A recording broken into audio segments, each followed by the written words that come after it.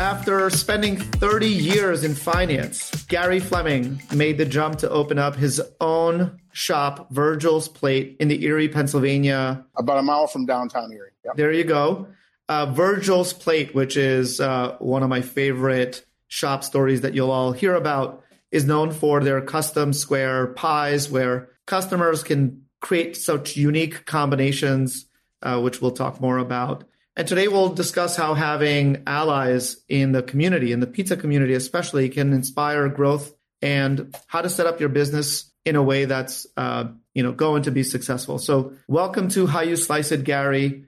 Really excited for this conversation. And for everyone who's listening, Gary has visited Slice at our office, has spent time with our team, with myself, and looking forward to having you back here in person in the near future. But today you're joining us from Erie. Yeah, here in the shop. First of all, thank you so much. Really excited to have the opportunity to visit with you. I love to visit the home office. I think that's a throwback to my days in the insurance business. We were often visiting, and I put faces with, actual faces with names. Back then, we didn't have the video even, so that was even a bigger deal. But just great to be there and see the team and see the growth even from one visit to the next. The place filling up as it has. So, yeah, it was great. And then they're all here, hopefully working their best for you. Just for context, I think one thing that I really can't stress enough to partners is that our team of about 900 people globally, they're all here at the service of an independent shop. It's, as I've said to you in the past, I think when we originally met, it's like you as a pizzeria owner immediately get access to 900 incredibly smart people to work on your behalf. And I know there's always opportunities to be better, but I'm pretty proud of the work that we do, and hopefully you agree. Yeah. Walk us through how you go from finance to pizza. Like how is that transition? I usually start off that story by saying I fell and hit my head or something like that. But I think it really, it's kind of funny how much a role New York plays and everything, but I think it actually tracks back to even back, when 9/11 hit. I was in the investment business. I remember where I was. I was always a math guy. So, my father was in the investment business. So it was kind of a natural track for me. And, but I remember when that happened and my first thought being, oh my God, all my clients' accounts, what's going to happen? And the complete lack of any, nothing you could do obviously at that moment. And I'd always had that feeling about, I had my degrees in economics. I had other credentials for investments and insurance, but the market goes up and down and sideways, and I never really cared a lot for that. I mean, so I think, I was looking for something else. I gravitated toward the tech side of ththings. I ran the tech for our office and for other agents, our other offices.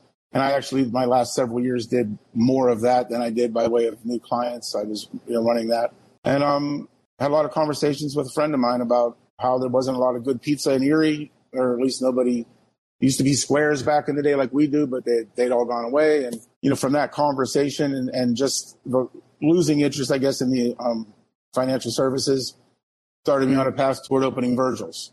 I'm not sure I even realized at that point, but I just started making dough at home, a lot of dough. And I think like a lot of new people in the business, I found some resources. Al Grande, it kind of blew my mind. There's a guy, pizzatherapy.com in Hawaii, making his living in the pizza business online. And some of the other, couple of resources, but mostly it was trial and error. And ultimately, it was a friend of mine that wanted to open a shop back in the Pittsburgh area where I was working in the investment business at the time. And I agreed to jump on board just to help him figure it out, even though I had no idea what I was doing, with no background, none. And there was a little apartment upstairs at that shop. And so my deal was, I get the apartment, I'll come and help you. And I started making, working toward opening that shop and coming downstairs at 4 a.m. and doing dough, putting on my suit, going to the office. And then after the office, going back and slinging pizza. So it was, baptism by fire to a certain degree. Yes, I bet. But I liked it. I mean, I liked it. Looking back at the pizza I made then compared to now, it's a lot better now, a lot more consistent. I really don't even know how we did it. It wasn't until later became aware of how much resource there really is. I mean, really good resource in the pizza industry for everything. I think I thought all the recipes were secret. Everybody's tearing labels off cans and hiding things, because that was my impression of pizza from my hometown shop. But then you realize you find people like Scott Wiener, who has probably played the biggest part in me finding my way into the pizza community. and yourself and Slice and these places that bring so many people together. And here I am 10 years later, sitting in my shop, wondering how it happened a little bit as well, to be honest with you. So the original shop you said was in Pittsburgh. How did you open up the shop in Erie? Yeah, the shop in Pittsburgh was just more of seeing if it's something I could do and if I wanted to do it. I wasn't in any ownership position there. I was just agreed to come in, and I got the opportunity to test drive and see if I could do it, if I wanted to do it. And I did it anyway. So I separated from that relationship, and that place actually closed not long after. Something I've learned and something I'm dealing with, to a certain degree right now is if you're going to partner with anyone on any level, ideally make it a pizza person.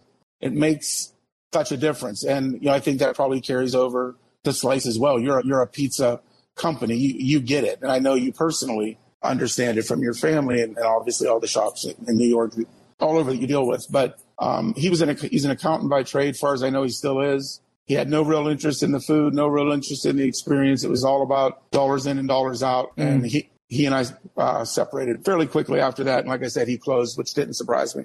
Got it. And I came back to Erie, and there was a bakery for sale with some equipment in it, some old equipment. And we had a couple bucks. My wife and I looked at it, and it would have been late 2010 that I started getting involved in Pittsburgh, and that place opened in early 2011. So it was late 2011 that I signed a lease and bought this equipment from this bakery, not having any idea once again what I was doing. And we opened up in April of 2012 at a different location. And then 2 years later, we bought a building a few miles away, renovated it, and that's where we are now. So congratulations. Do you remember the first day you opened up? What were the emotions going through the day you first opened the door and customers start showing up? Well, when I first opened the shop in the Pittsburgh area, we were very, very busy. Mm-hmm. And I think what I've learned is, that style of pizza, the square cuts, the full tray style of pizza, is very familiar in that area. There's a number of shops that do it. So we were slammed. I mean, I honestly, on my first day cooking pizza professionally, we'll say, I managed to, take the trays out of the oven, put them on the hot table, move the tray away, and then without thinking, I leaned my arm on the same table and badly burned my whole forearm. Oh. So that was about a half an hour into the service. And, you wrapped it up, put a shirt on, kept going. So that being said, very different. We had a very busy month that first month. Fast forward, come to Erie, I opened up my first day, and it's crickets pretty much. I didn't have a big marketing budget or much at all. I think I just thought people were going to find me. I'm not sure why I did. So it was very quiet. I worked primarily by myself, almost exclusively for quite a while. I mean, the first, maybe year even. I mean, it was a very slow launch, and I'm not sure why I kept at it, to be honest with you, because financially it wasn't making any sense, but I just kept making pizza and just, back then all I did based on the style of the shop I grew up with back in Pittsburgh, a place called Police Station Pizza. It's been around for 60 plus years, and all they do is trays, 24 cut trays. And you can go in and get any number of cuts you want and top it however you want, and that's all. I mean, you might be able to get a Coke once in a while. In fairness, new owners, after the family's owned it for 60-some years, new owners are in there now the last year, so I haven't been there, but they may have expanded. But up until recently, I know they take credit cards. I didn't even take credit cards. So that's what I modeled after, and that's all I did initially. So many operators who want to turn their passion into a business or want to provide for their families, want to be in control of their own destiny, open up a shop, and year one is by far the most difficult. And it's probably the time frame where there's the highest failure rate. I mean, think about how many shops we see where within 1 year, the brand or the ownership changes. And it's like a revolving door. The next year, same thing happens. Question I'm getting to is, what I've seen is the folks who can find a way to overcome that first year or just remain alive through that first year end up eventually finding significant success. I know you kind of mentioned that you don't know why you kept going, but why did you keep going? And then what was the turning point? I think at that point I had invested, relatively small amount of money compared to what it costs to open, shops in bigger areas, used equipment, very little of it, very simple. That was the plan. And I knew going in, it wasn't the kind of thing you could go into and jump out in a few months. It was going to take time. I had a little bit of some residual income from my previous life. Otherwise, honestly, if I was dependent entirely on the income of the shop, I wouldn't have made it. Or I would have had to have done something else. I mean, it just wouldn't happen. So I stayed there and I focused on trying to get better on, with my pizza and my social media. I mean, I spent a lot of time at the keyboard, feeling like the Maytag repairman, which you may remember or may not. Yep. Another great day in the shop, and just kept going and tried to at least, like the shop that I grew up with. They don't open until 5. I opened like at 3, so I was only open for dinner. And since it was just me, I was only open initially 5 days a week. So based on the relatively low volume, I was able to handle it. I think the first turning point was when there was an informal poll or a contest that one of the local newspapers ran, your favorite pizza shop. And I think by virtue of I did have some good supporters then, and also my social media game was, I think, pretty strong. We came in at the top of that list, and that next week, I mean, I went from myself to, I had one other person who would come in and help me from time to time. And I hired somebody else literally on the fly, and he walked in. I literally put him on the line and just said, build pizza. Because for me, we got very busy. And I thought, wow, now this is it. The faucet is on, so to speak. And then you realize, no, not necessarily. But that to give me a little bit of a feel for some of the potential. I mean, still small numbers by virtue of what we do now or what most places do, but very eye-opening. And then, when we opened our first day here in the news shop, once again, by my measure then, really busy. We were running out of stuff. The kitchen was a disaster area. I mean, when we were done, we felt like we were beat. And really, once again, I mean, that night, what we did would be a very average, probably medium to slow night now. So we've gotten a lot better at it. But the turning points are when I would see those surges, and be like, oh, okay, what did I do? Where did that come from? Yep. And then the feedback. We're very blessed. But we've got really good reviews, quite a few of them across the board. And I think that's part of that's my primary, virtually my only advertising is my social media pages. So and I would say the function of time. So, I spent so much time with different pizza shop owners. And to be quite honest, any business owner, this was also the case with Slice in the early days. Your ability to survive over a long period of time is what allowed your customer base over time to compound. And very few people think about this phenomenon, which is if you could just continue to stay in business, as one of my mentors said, hey, why do businesses die? And, the lone answer is because the person stopped trying. For those who are able to keep going and find ways to find those boosts, those like surges, over time, what happens is every single week, more new customers interact with your shop. And every single week, a segment of those customers, a part of them will become lifetime customers. And so next week, while you get some more new customers, your loyal base is being built gradually every single week, every single month. For sure. And so because you're now 10 years in, your base of return loyal customers has reached a certain scale because of your product, and you're taking back that feedback to the point where you're one of the top 10 restaurants in Erie. So, it's a good segue. Tell me how that came to be. I think a couple of things. I think, like I said, I have spent a lot of time doing on social media, Facebook primarily. I'm an old dude, so that's where I started, and that's where most of my social media is. Word of mouth is very strong.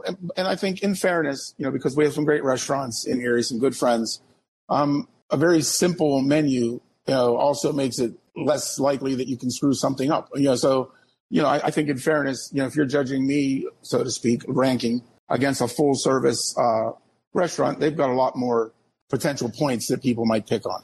So I think that also helps. But I think that, very consistent. I'm always here. I have a small staff. We know most of our customers. And what you said is really ringing true, that time to build, because if you go back once again to Police Station Pizza in Ambridge, PA, and they're there 60 plus years, there's generations, and they don't advertise. They didn't used to ever take credit cards, didn't deliver, didn't open until 5. Don't have fryers, don't do one thing, square pizza, but they sell out constantly because they've got 60 plus years now of compounding. So for sure, that's a huge advantage over when I see some of the newer shops that have opened, and you realize looking back what it takes to overcome that. And time is, obviously you can accelerate it, and hopefully with with technology, but there's no substitute for time and that consistency to a certain degree, I feel like. And that brings me to a question that I'd love for you to share with others. The answer is, what do you wish you knew when you first started? So when you look back, what would you have done differently or wish you knew that would have helped you reach success sooner or increase the probability of success? I wish, and I go through this all the time because I've always been a tech person. I've always been a big Google search person, but I think it was my mindset that the pizza I was after, so to speak, was a secret and there was no way to discover it. That I wish I had a clue. I wish I knew Scott Wiener when I started. I wish I had an idea that there was really, the top, I've had opportunity to talk with a lot of the top people in the industry, and, on the pizza making side. And they're also open and giving, and, pick up a copy of the Pizza Bible, pick up Anthony Falco's book, Pizzas Are, pick up, talk to John Arena for 10 minutes, and I wish I would have known because I spent a lot of time trial and error and, some pages I did find. And, I was sitting with John Arena in Vegas at a Slice Out Hunger event, actually. Mm-hmm. And we were talking about that, how back in the day, the secret recipes and nobody told anybody. And when you realize there's only a handful of ingredients, I remember I said to him, I don't really think there's so much secret recipes as there are recipes that we keep secret. Because if you put them all out on the table, I'm pretty sure that, all due respect to grandmas everywhere, but a lot of grandma's meatballs might look more the same than different. And I think pizza's the same way. So I wish I would have discovered the resources that I did after my first trip to Slice Out Hunger in 2017, which is when I really feel like I started to get into the pizza industry. Even though I'd been selling pizza for several years at that point, I didn't feel that sense of resource and community that I know there is now.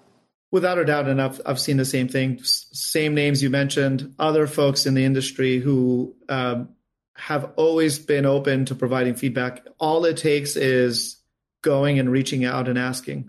And you've mentioned having access to these great operators and pizza community icons. Some advice for folks who may be hesitating or maybe they don't have the time. How did you make time to focus on that part of the business, given that you also have to run the shop? What's some advice in terms of how folks can access that pizza community? Well, I think the podcasts that are out there, How You Slice It, and some of the other ones, What's Good Dough with iDrift, anything that Scott puts up, I watch. Just because he when you did your first podcast with him, as far as all around knowledge of all things pizza, I don't know that there is anybody any better. Agreed. Agreed. Yeah. And now that I see he's winning in competitions on TV and that, so, Scott knows what he's talking about, and he's just the most, generous, authentic person I've probably ever met. And once again, the people that I'm meeting in the industry. So as far as finding time, I think you have to utilize online. When I'm making dough in the morning, I'm usually watching podcasts or listening to something, YouTube videos. There's endless content, and even bad content isn't, is helpful sometimes to see people do things that maybe you shouldn't do. But I think don't be afraid to ask. Once again, Scott being the primary where it started, but, Roberto at Castell, when I come to New York, I have to always go to Castell and stop there. And, interesting side story, Roberto started in the Pittsburgh area when he came from Italy, and he was for 7 years, I guess, a few miles up the road from my office. And I had no idea. My wife was not a big pizza fan, and we didn't, go out for pizza together really ever. And I don't know how I missed it, but I like to tease him that he's a Pittsburgh guy, so. But I think don't be afraid to ask. Everybody is very generous with their time. And, I had some questions about yeast, and I messaged Derek Sanchez on Facebook, and 2 minutes later, he's getting back to me. The people that are really into it also love to talk about it as it happens on average, so I think just, as far as making time, you have to use the technology. I've been fortunate, and I guess I would also say events, Pizza Expo. When I went to Atlantic City was the first expo event I went to, and then I went to Vegas. That's game changing, just the energy and the people and things I had never thought of even, but that's a great opportunity to make connections for sure. So I think technology is great, and get in touch, keep in touch. But if you have an opportunity to go to an expo, I think everybody in the pizza business should go. Those are some really great recommendations. You've hinted at this square pizza multiple times, and I'm holding back the question on purpose, but let's dive into the product. Describe the Virgil Plate famous square pizza and what makes it special, and talk a little bit about how customers can customize it and all that good stuff. Well, when we first started, I baked 24 cut trays. So they're 4-inch squares, 24 to a full tray. And when we first started, once again, kind of echoing what I knew from home, you could order any number of cuts you wanted and you could top them in any combination. And back then, because trying to, I had people that would order a 12 cut pizza, so 12 4-inch squares, and in one case actually ordered every one different. So that of itself is not such as it sounds. It's a little crazy, but with toppings, it's not as bad. But, we also do several pizzas that have different bases and different things. So a lot of the pizzas we do, for example, police station pizza would never do. So that model didn't really fit. The other thing, the way they bake is the majority of their toppings go on after the bake. The primary bake is cheese only. And then they put on even pepperonis added cold and just warms. It's a different thing. And so you would never go there and order 3, 4, 5 toppings on a pizza, because you'd have to request it baked on, which they'll do, but their go-to is after the bake. So that's how I started, but I fairly quickly realized I had to adjust that model. People in Erie had not been exposed to that at all. It was not working out well, so I changed that up. So, and then wasn't until COVID came in, we did simplify our menu. We're now, instead of any number of squares, you can still order as few as 4, and you can still top them half and half, 2 and 2. So you can order as few as, get variety, 2 of each. But we did simplify it that far. But it's we make our own dough in house. We use Caputo flour and Corda oil. We use all the good stuff. Once again, those vendors probably found me as much as I found them. Orlando Foods, one of their sales guys walked in one day and said, "Hey, have you ever heard of Caputo?" Sent me some flour. And Stanislaus, their salesperson, came out when I first opened back in Pittsburgh, and we opened up 10 cases of tomato products and sampled, and just on and on and on. I came up with my process based on what I knew about Police Station. I knew, that they used a dough sheeter for their product. I know they used the old cold rolled steel pans. So I found a bunch of those used at an old donut bakery in Pittsburgh and went and got those. And it's, I think it finds its foundation in the old forge style. I suspect that that's where the recipe came from, because there's a lot of similarities as far as how it's done. That being said, I think mine is probably fairly different in texture than that. But you have a lot of options for how you top them. Now we've expanded beyond squares. We do a lot more than that, but that is still our main event, and I'm still pretty much the only one that does the shelves in the shop, which is something I need to address, quite frankly. I'm getting hungry. Yeah, it's making me hungry. Speaking of Virgil's Plate, I again want to get into the 4 walls of the shop. How would one of your best customers describe Virgil's Plate? Well, since we actually do live upstairs, I think they would say it is like coming into our house. I love that. We have a lot of our customers have become good friends. If they're not going to be here a certain week, they'll let us know they're going to be out of town. We notice, like I said, we're a small shop, so it's, I think they would just say it feels comfortable and it feels like home. And that's, I always wanted to be, a neighborhood pizza joint. That's what, that we're in a neighborhood here on a corner. There's a beer distributor across the street, but otherwise there's nothing but it's all residential. The building was built in 1872, and it was a train wreck when we got it, and we brought it back to life. So that's special. It is. And so walk me a little bit through. I see some swag in the back there. Are you selling swag? Is that your uniform? What do we have from Virgil's Plate? Well, we sell, that's a hat, one of our trucker hats. We don't sell a lot of merch, but people come in more in the summer, once again, when we have people traveling. And then that's our standard uniform, Virgil's t-shirt hanging there. So had to put it up since we got the Slice logo on there for you. So. Oh, that's amazing. We had to get that in shop. So merch is once again, could it be something bigger? I need more time.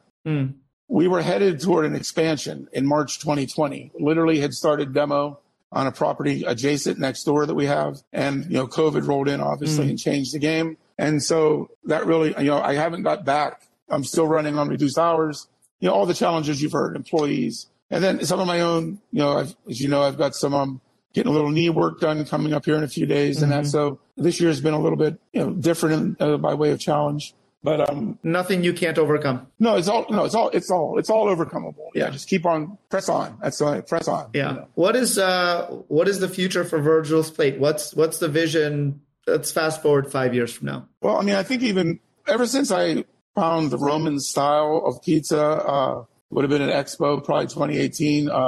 Massimiliano Saiva, he's, to me, the name in that. I trained with, actually last Thanksgiving week, I was in New York and trained with him and Rob out of Talio in Mineola. That's the North American headquarters, I think, for ASR Pizza Lab. There was a training there this weekend that my master plan was to go there and do another training and be with you, but the knee let me down. I'm 10 years in. I'm a little frustrated that I'm not quite at the scale that we, wanted to be. Certainly not where I think we would have ended up. We were going to end up with about 50 seats. We're a small place now. I don't do any dining now, but prior to COVID, we did, 15 to 20 seats. Planning on bringing in a little beer and wine, what have you. So going forward, the plan, I'm still not sure about dine-in. Be honest with you, once again, when COVID first rolled in, I thought, forget it. I'm never going down that road again. But obviously, times change. You settle down a little bit. But the slice shop, concept, so to speak, the grab and go, including the Roman style that I'm really drawn to, is kind of where I see Virgil's going in the future. I'm never going to give up the squares. That would be kind of crazy. That's our signature. And I do a lot of other, we do some New York styles and some other Roman styles and our own version of a Detroit. And I got way more carried away than I ever expected to. But I really feel like the Roman style, in my opinion, is a big deal, and I think it's going to be a bigger deal. And I'm really drawn to that. So I see Virgil's, like I said, and plus it's square as well. So when I first started, I was only going to do squares. There was going to be nothing else. And so I do round pizzas now too. It's just kind of sacrilegious, but. I will tell you one thing that's always served me well is, and others that I've spoken to, is stay true to who you are at the core and what you love, and you'll be in a great place. And certainly I think the industry is moving in a direction where dine-in is less of a focus, and smaller format, takeout and delivery first, digital first operations, where you can connect with the customer directly, as often as possible without having to mail out menus and things like that. Those are the models that are proving out to be the most successful, as long as the product is authentic, which obviously you're one of the most authentic people and pizza makers in the world, and consistent, which also applies to you. So hopefully that's helpful, but that's an exciting future, and I'm excited for you. I was just telling our team here how special it is to have a place where you run a shop downstairs, you live upstairs, you're sort of an anchor of the town. It's pretty cool. We like it. I like it a lot. For me, it's super convenient. I can come down in the morning and start some dough, and if I want, pop up back upstairs and have a cup of coffee and what have you. Amazing. But it's cool. Everybody in the neighborhood knows Virgil, and my wife, they call Mrs. Virgil. So she's out walking her dog or what have you. I mean, everybody knows her. So there is something, and very supportive in that regard. So there's something that makes it, different than your average shop, I guess, so to speak, the pizza guy. So. Absolutely. Gary, thank you so much for your time today. Appreciate your partnership in so many ways. By the way, also for the listeners, Gary, one of my favorite parts about our relationship is the way Gary challenges us. So keep doing that, please. And hopefully we can get together in person next time you're in New York. That would be, I look forward to it. Yeah, and things have been going exceptionally well on the challenge part. So I appreciate that. And I appreciate you guys and everything you do. I look forward to seeing you again soon. And once again, thank you for this opportunity. It's been fun. Of course. Have a good one.